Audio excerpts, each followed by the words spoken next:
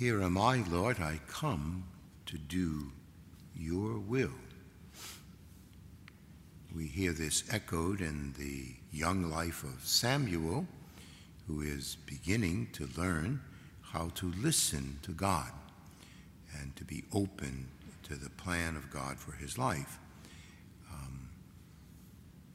This is what prayer fundamentally is. More than our speaking to God, it is our receiving and listening to God. Jesus, we also see, is a man of prayer, but the first emphasis seems to be he's a man of action.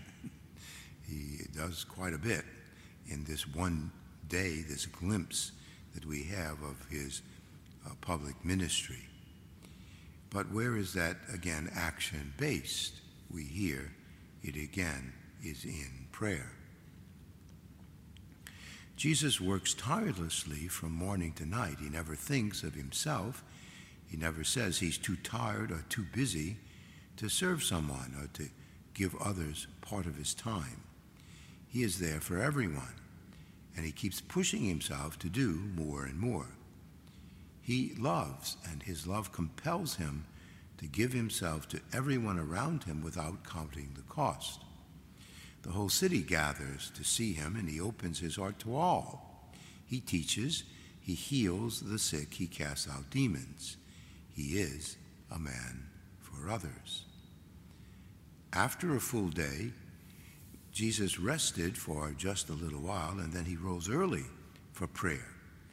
There was a balance between his apostolic work and his life of prayer. Jesus wasn't too busy to seek the solitude necessary to speak heart to heart with his Father. He found strength in prayer. He strengthened his resolve to follow his Father's plan in prayer. He was absorbed in prayer for so long that the others began to go in search for him. Prayer wasn't just a one-time activity, it was part of his daily routine. Everyone is looking for you, they said, when they found Christ. They expressed the desire of every person. We all need God. He is the deepest desire of the human heart. God is looking for us too. Jesus gets up from his prayer and heads out to the next town. We are looking for Christ, and he is looking for us. Where do we meet him? In prayer. In prayer we speak heart to heart with the one whom we know loves us. In prayer we can speak about the things that are important to us and about those things that are most important to him.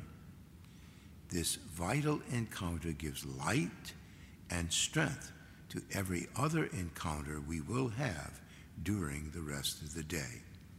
Through prayer, our love for others is enkindled so that we can spend ourselves tirelessly for others as Jesus did. Through prayer, we can be men and women for others.